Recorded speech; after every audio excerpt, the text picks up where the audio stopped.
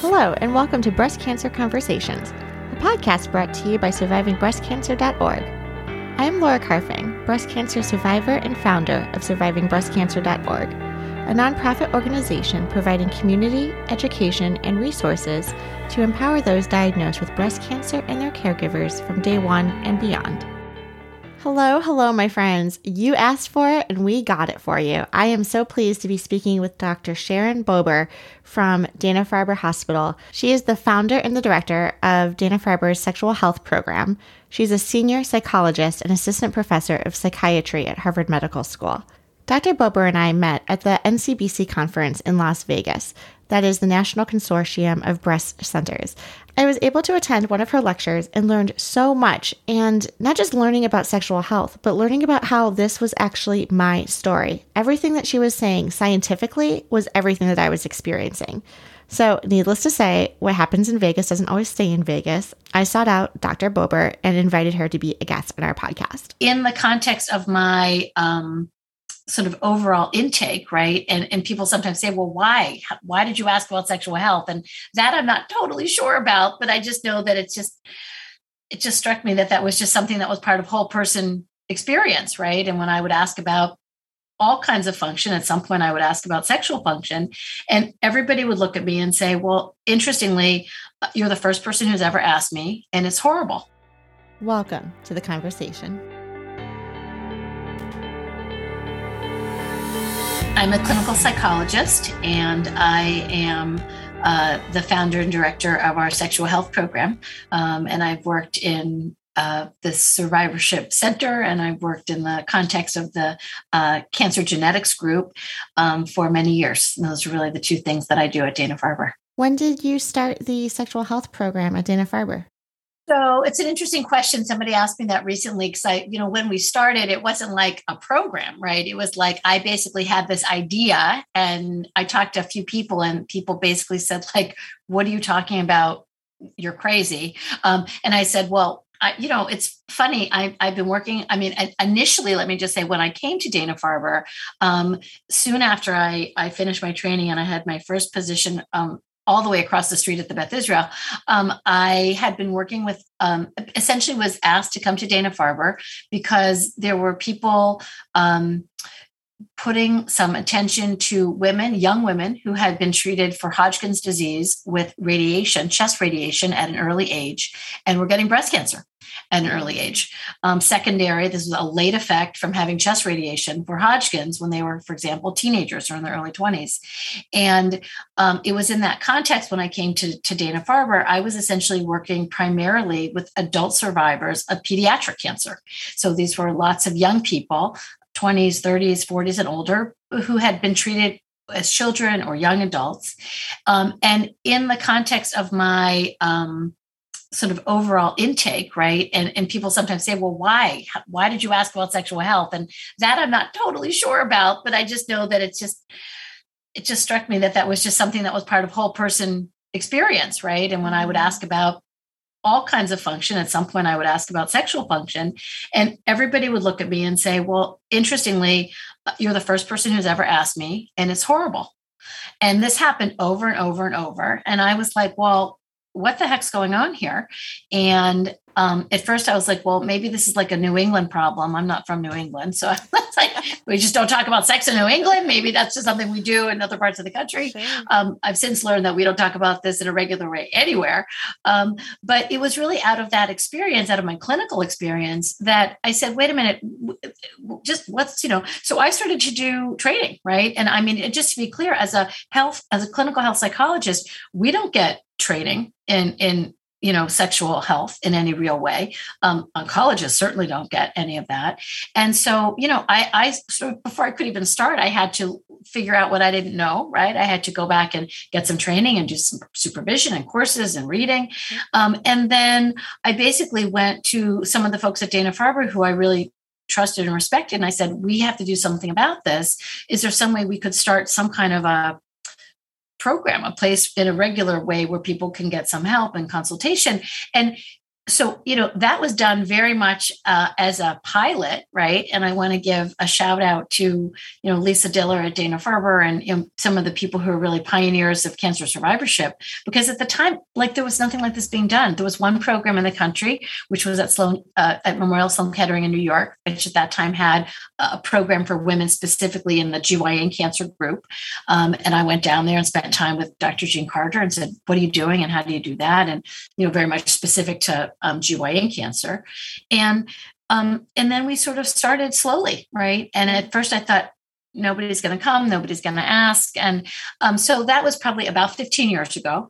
What I would say is that over the course of really the past 10 to 12 years now, we've had a very robust program, so it was really a bit of a startup in those first couple of years. And I was going around and meeting with people and saying, hey, you need to ask about this. And there's a place for people to go. And, and everybody was like, yeah. Okay. Now, it's exciting, but it's also challenging on the other side because we have a many month waiting list and it's hard to get it's hard to even provide services because there's really a big demand. But that's really where we started, and I think the fact is figuring out how to get sexual health as part of just health, right? As just part of regular care, as having that be on the docket, on the record for things that we just ask about and talk about openly, not more important, not less important, but just part of all of the things that we ask about. That's really been the mission, in terms of my work at Dana-Farber. That's just incredible work. We hear a lot that depending on the age in which you are diagnosed with cancer, people who are premenopausal have very different needs than those who are postmenopausal. And that can range from not just sexual health, but also, mental maturity, different experiences that they're having in life, and different needs. Can you talk a little bit about that? Absolutely.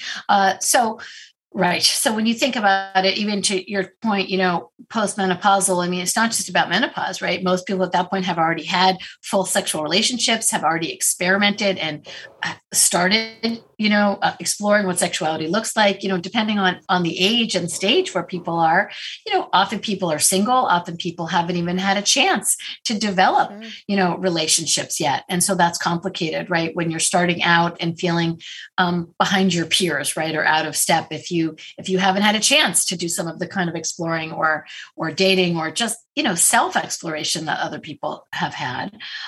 Certainly around treatment for menopause, and specifically any treatment that brings a young woman into menopause, right? It's a game changer. And we know that it is not like just hormones, right? I mean, we are fueled by estrogen in so many ways. And when we turn off ovarian function, when we suppress ovarian function, when we take medications that specifically take estrogen out of our bodies, we know that it is very effective in terms of reducing risk of cancer recurrence, but it's a high price that we pay in terms of the side effects. And those side effects are pervasive, right? They really are, women can have an experience around, we talk about, chemo brain and feeling like, changes in sleep and changes in cognition. Certainly those are being studied. We know from the kind of sexual health point of view, from the sort of menopause framework, there are many changes. So there are what we call the obvious vasomotor symptoms. People talk about hot flashes and night flashes and how that can mess you up around sleep and fatigue, because if you're having hot flashes and night flashes, you're not sleeping well. And we, all of those issues. But what we don't talk about as regularly are what we call the genitourinary symptoms of menopause. So it's not just about vaginal dryness, but it's really about the integrity of the genital tissue, right? It's also about the pelvic floor. It's about the fact that our urinary system has millions of estrogen receptors. So when we take estrogen out of the picture, there are real changes to the body that we need to be proactive about. Women don't get a lot of information about vaginal health. Women, we, as much as we hear about sex or see sex scenes on TV, it's not anything about real bodies and real life, right? So if there are changes, right, if all of a sudden we go through treatments and we have now dryness or discomfort with or without sexual activity, I mean, sometimes it's not about being sexually active, it's about pain with a GYN exam or discomfort when you're riding a bike or exercising because that genital tissue is dry and doesn't have the moisture that it used to have. It affects quality of life, right? It's like it affects your whole life. So, that's just one very specific physical aspect, right, of an experience, but that's very impactful, right, when you think about that. And that's what I love about your work too, is that, it's not just the physical aspect, it's not just the vaginal dryness or the discomfort during sex or anything like that, but also treating the whole person and the quality of life, right? You were touching upon the relationships and the exploration there too. So absolutely. As I always explain to people, sort of when people hear me talk, I know it's probably sound like a little bit of a broken record, but I always sort of start in the first kind of place by saying that I really understand sexuality and sexual health to be at the intersection, right, of physical and emotional and relationship and actual cultural kind of factors, right? All of those domains are in play when we think about what sex is, what sexuality is, what sexual identity is. All of that stuff is sort of at the middle of all of those places. And the fact is, cancer treatment can really disrupt or derail things in all of those domains, right? It is rarely only physical. It is rarely only in someone's head. It is rarely the case that when a couple is having trouble, it's out of the blue, right? There's usually something that's going on, some context that we have to consider or some history. And I think it's important when we think about whatever people are struggling with to really be able to help people identify kind of where things are disrupted, right? So that it's not being reductionistic, right? To say, like, oh, for that. I mean, sometimes it's nice to say, oh, is there a pill for that? But often when it comes to sexuality and sexual health and sexual identity, it's a little more complicated, right? It really is about weaving a kind of a complicated tapestry together and then being able to figure out what we need to do when things have to be tweaked or changed to adjust or cope with something different. Yeah, so really the whole picture and kind of this multi-dimensional approach to sexual health. I think that's, to be honest, I think that's the way to go. Mm-hmm. I think that it is certainly true that sometimes there's something very specific that can get addressed and that takes care of everything. And that's great. And obviously less is more. And if you can just do something simple and change everything, that's wonderful. Mm-hmm. But sometimes it's not that simple, right? And I think that it's just important for us to be able to help people kind of take a kind of a whole person perspective. So people have a kind of a sense of what to do or a roadmap for where to go. And so what type of support services or recommendations or tools do you build into something like this sexual health support that you're providing patients? We start by having a multidisciplinary clinic, right? So we have a context where people can certainly meet with a psychologist, right? In this case, a psychologist who has specific training in sexual health and cancer. But there's also a gynecologist available for people to see. We also work very closely with some of the most excellent pelvic floor physical therapists in the universe, right? We're very lucky to have some of those folks in Boston because often, again, when there is disruption or changes in genital tissue and in estrogen levels, often there is pelvic floor dysfunction that pretty quickly gets engaged, right? If somebody's having any kind of sexual activity that's painful, those pelvic floor muscles can self-guard and people start to clench up and tense up, and there's a lot of tension that gets held in the pelvic floor. Mm-hmm. So often very quickly there's a kind of a physical function piece at the muscular level that we have to address. So like we, for example, work very closely with the PTs, right? Sure. And the PTs will say to me, okay, I've now worked out how to help somebody regain some elasticity to that tissue and to relax those pelvic floor muscles. But now I'm sending them back to you because they have no idea how to talk to their partner about what to do next, right? So it's one thing to do the physical piece, but now how do we start to help somebody reconnect with their partner because they need to figure out the communication piece. So, just in terms of the kind of program we have, I think by virtue of the kinds of different providers, right? We also pull in endocrinology when we need to. We work with reproductive endocrinology. We have urogynecologists at the Brigham that we also connect with as needed. So it's just important to be able to sort of have the different aspects of care available. And then I would say in terms of the kind of work that I do when I meet with folks is really, again, to be able to do a very thorough assessment and consultation to sort of figure out not just when the problem started or what they're concerned about, but to get a sense of how things were before. Sometimes people had certain challenges before breast cancer, Absolutely. Right? And if those weren't addressed on the front end early, they may be more challenging now, but there may be things we need to deal with that were, before cancer treatment. And then we sort of really come up with a kind of a game plan for what the steps would be for kind of what we think of as rehabilitation or for recovery. I had chemotherapy first before my surgery. So in some regard, I had about 6 months to really research the surgery options and really get comfortable of sitting with my diagnosis as I was losing my hair and going through all of the chemotherapy.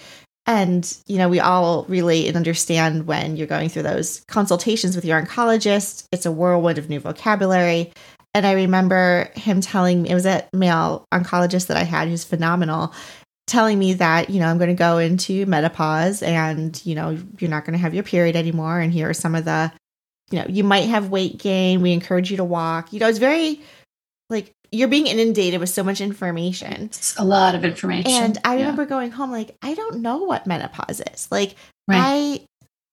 I mean, I can Google it and I know it's something my mother goes through, but it's not something that I understand what it is, nor did I have that mother-daughter talk of you're going to have this, 5 to 10 year period of going into menopause, right? Versus that's such a great example, right? That we don't even talk about menopause, forget breast cancer, right? In general, who talks about menopause in any real way? There's lots of hushed conversations that women have with other women in menopause, as you said, in their 50s or 60s, but it's we don't really even talk about that. So it's interesting, when someone says, oh, you'll be in menopause, I can't tell you how many times women say to me what you just said, but she said, I actually don't know what the heck that means, and what we also know is that menopause in a natural kind of way, right, as opposed to a treatment-induced kind of way, is a very different animal. When your body has many years to adjust slowly, in the years that we talk about perimenopause, the kind of treatment-induced menopause is what I refer to as the driving into a tree menopause, right? It's a very sudden,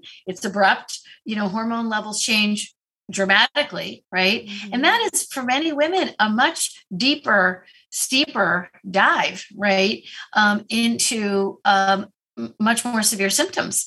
And so I think that it is the case that often people don't feel fully prepared, right, for that. Can we talk a little bit about body image? I know a lot of us talk about how we're going through an amputation, not necessarily an augmentation for our breast, right? It's not quote unquote a free boob job. So how does body image play a role in our sexual health? I think body image is complicated, right? Because first of all, when we even say language is powerful. And when we use the term body image, it's an immediate association to something very visual and very, literally the notion of what you look like or what you look like in someone else's eyes, what you look like in the mirror. What I have been struck by over the years that I've done this work is that, certainly body image, what we call perceived body image can be changed or disrupted. But what women often really struggle with is more of what I think of as a concept of body integrity, right? The feeling of being whole, right, in one's body. Sometimes it is related to what I look like, right? But what I really want to emphasize is that the way that people feel distressed or don't feel distressed, it isn't always directly related to something that is visual, right? Or something that one necessarily would see, right? So sometimes, right, there's a point of how people feel about scars or how people feel about breasts that look different than they were or not real breasts at all or something in between, right? But sometimes it's also about, for example, loss of sensation, right? Yes. We put a huge amount of emphasis on reconstruction that allows women to look good, and I'm very respectful and appreciative of the incredible skill that plastics and breast surgeons can bring to that, right? Mm-hmm. I'm also very aware that none of that to date makes a difference when it comes to sensation, right? It doesn't matter how great one might look in or out of a bathing suit. But if you have no nipple sensation, and nipple sensation or nipple stimulation is how you've been able to have an orgasm, mm-hmm. that's a big change and that's a big loss. Absolutely. Right. So I don't want to diminish, the visual aspect of this notion of body image, but I would say that the experience of, do I feel like myself? Do I feel feminine? Do I feel attractive? Do I feel sexy? What does that even mean? That is driven not only by something visual, but it's also very much driven by the experience of being in one's body, which is similar and yet very different. Right. And it is not the same. And I think that is not something we talk about nearly enough. Yeah, very good point. We've had some conversations on the podcast with, some friends of ours in the prosthetic space, and kind of talking about different breast forms or different options that people have. We've done a couple episodes also on women who have chosen to go flat or who have had, complications and ended up being forced to go flat. And William, my boyfriend, hears it all the time when I go shopping. My entire physique has changed. And so I'll use me as an example where, menopause has definitely given me like the muffin top and the curvy hips and all of these great things like down below. And then my chest is so much smaller post surgery that, I go to Macy's or, a store and I'm like, I can't buy a dress. Like nothing fits. And then I discovered alterations. And this was a game changer. Excellent. And so, someone finally was like, but Laura, I know it's expensive, but you can actually get it tailored and fit. Tailored. And I'm like, wow, mind blown. Right. So it was just like these small little tools because I was complaining about it enough that someone was like, okay, let's not get mad at society here because they make change the dress. Yeah. Right. But I mean, it's a great example of how, if you don't think of something because you never had to do it before, sometimes these accommodations are not always obvious, right? Exactly. And I think that it is really it is interesting that it's just when our bodies change, it's not, our bodies often are not. It takes a long time to get comfortable in our new bodies, right? Absolutely. And that I would say around sexuality, sometimes there is a real sense of grief and loss. And there's often not a lot of space to acknowledge that because one, we're just supposed to be super grateful, just period, grateful to be alive and grateful for all the good treatment we've had. And then we're supposed to be grateful that we look good because everyone says, oh my God, you look good. So more gratitude. And I'm sounding anti-gratitude, which I'm not, but I would say that, as a psychologist, like, gee whiz, there's a whole lot of space here that's missing where we need to be able to allow people to also have a sense of grief and loss, especially when it comes to things like sensation, right? Whereas, especially if sensation used to be very pleasurable or, again, there's also differences, right? Some people don't feel as attached to their breasts as others, right? So there's a range.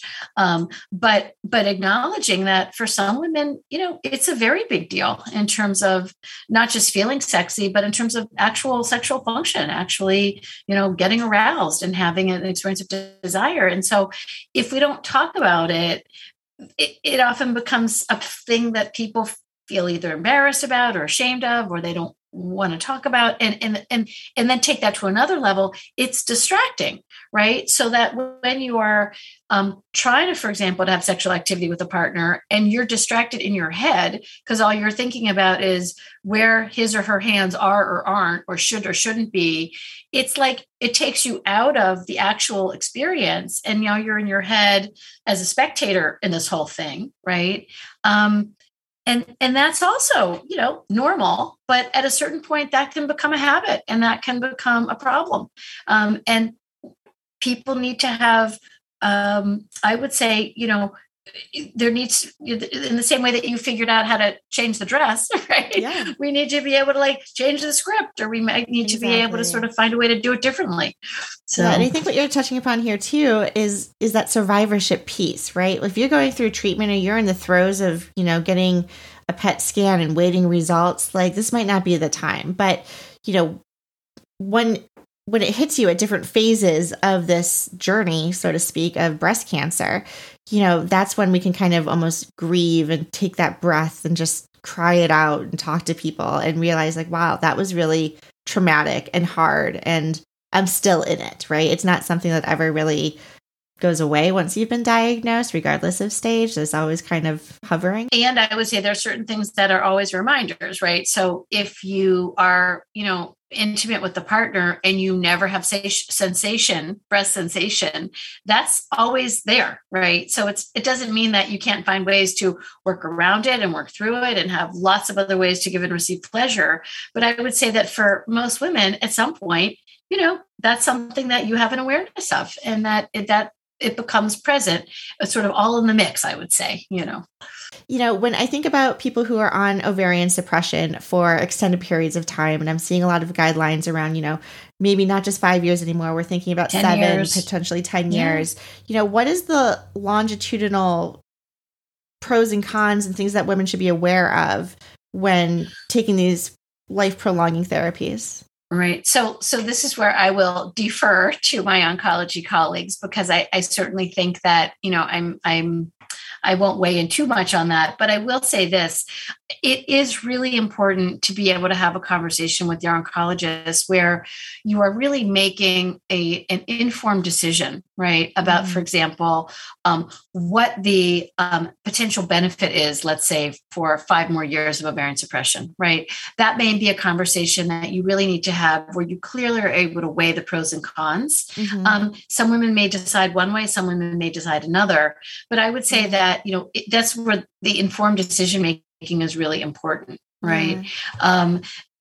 I also think that women need to be proactive about getting help for this collateral damage, as my colleague calls this, the side effects, right, of something like ovarian suppression treatment. So, we all understand that it is a powerful tool in our toolkit for reducing risk of recurrence, and that's important.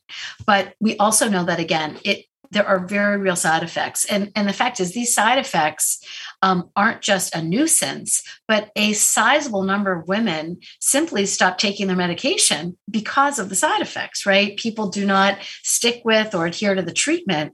And it's a good example of how, if we did a better job of both assessing the side effects and then offering treatments for the side effects, then it may be easier for women to stay on these tough treatments sometimes, So I would say that, I'm not saying that anything is perfect, but often women don't get any help at all around the sexual side effects. So, I want to talk concretely for a second about what some of those things are, right? I mean, we know that we have a number of strategies to help women restore moisture to the vaginal tissue. We know that if you get good blood flow to that vaginal tissue, is actually helpful and healthy for the tissue to reduce atrophy.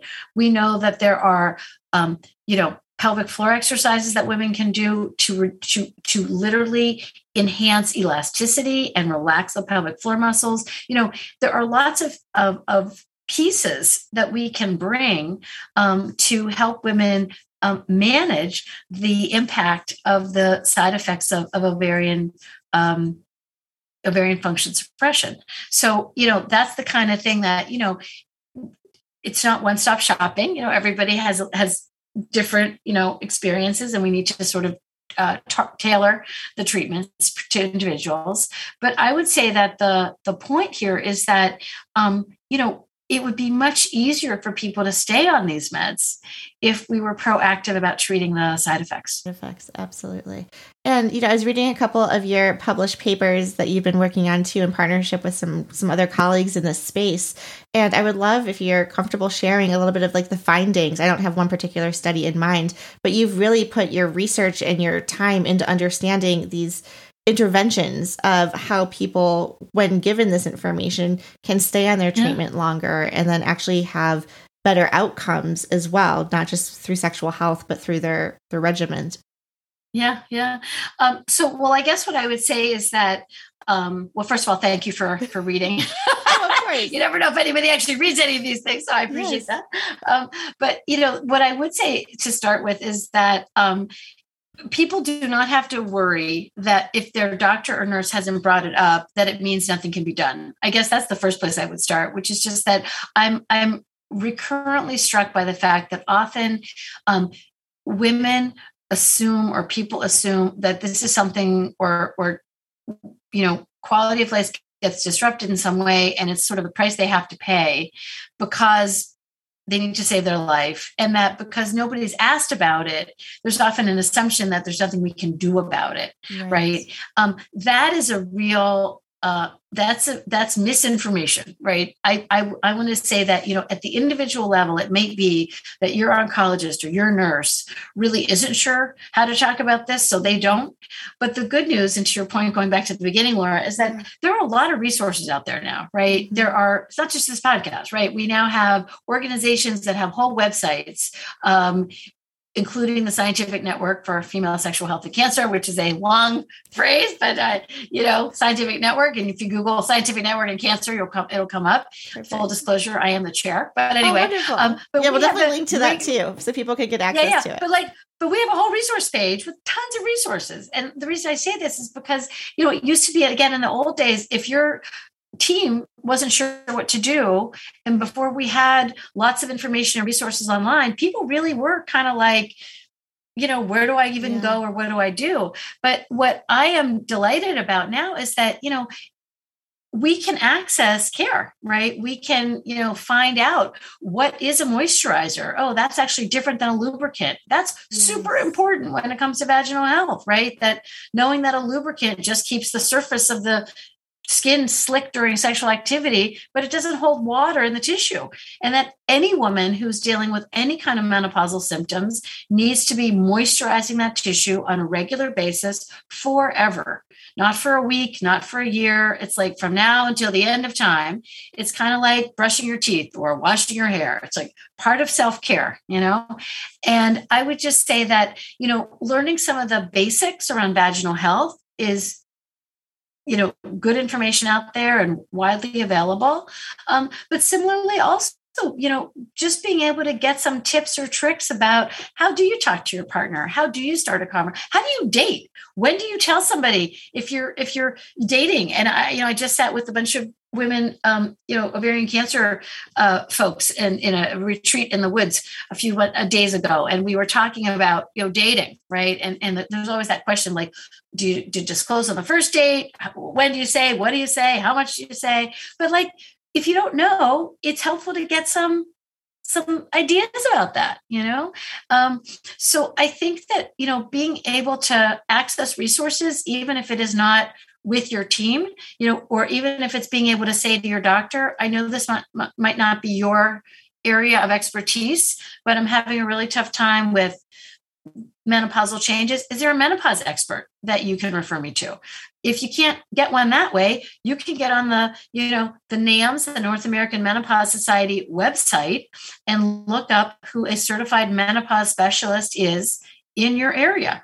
So I think that this is, again, one of the ways that I think the world is better now, that people are able to sort of access resources in a broader way, even if it isn't obvious or local, or something that your nurse or your doctor may be particularly informed about. So what I'm hearing is it's never too late, right? So even if you've been suffering in silence, it's never too late. And you're actually giving us like the script of how to ask the question, and, not kind of have that awkward feeling of like, oh, what if my doctor doesn't know? Or how do I approach this, right? It's just like, can you point me in the right direction? What resources are out there? Right. And don't start that conversation at the end of your visit. Make a point at some point when you start a visit, and it doesn't need to be any specific visit, but to say, I've had a lot of changes in sexual function. I want to take a minute to talk about that. Let me know when I can ask you some questions, right? Or let me know if this is a good time to ask who might be an expert that I can talk to, because it's really, I actually feel I have a lot more sympathy than I used to, because, I think what we know is that even starting in medical school, and we've actually done lots of surveys about this, nobody gets any training in sexual health. It's really interesting, right? When you go to medical school, at some point you learn a little bit about sexually transmitted infection. You learn about, sexually transmitted diseases and what you have to do about that.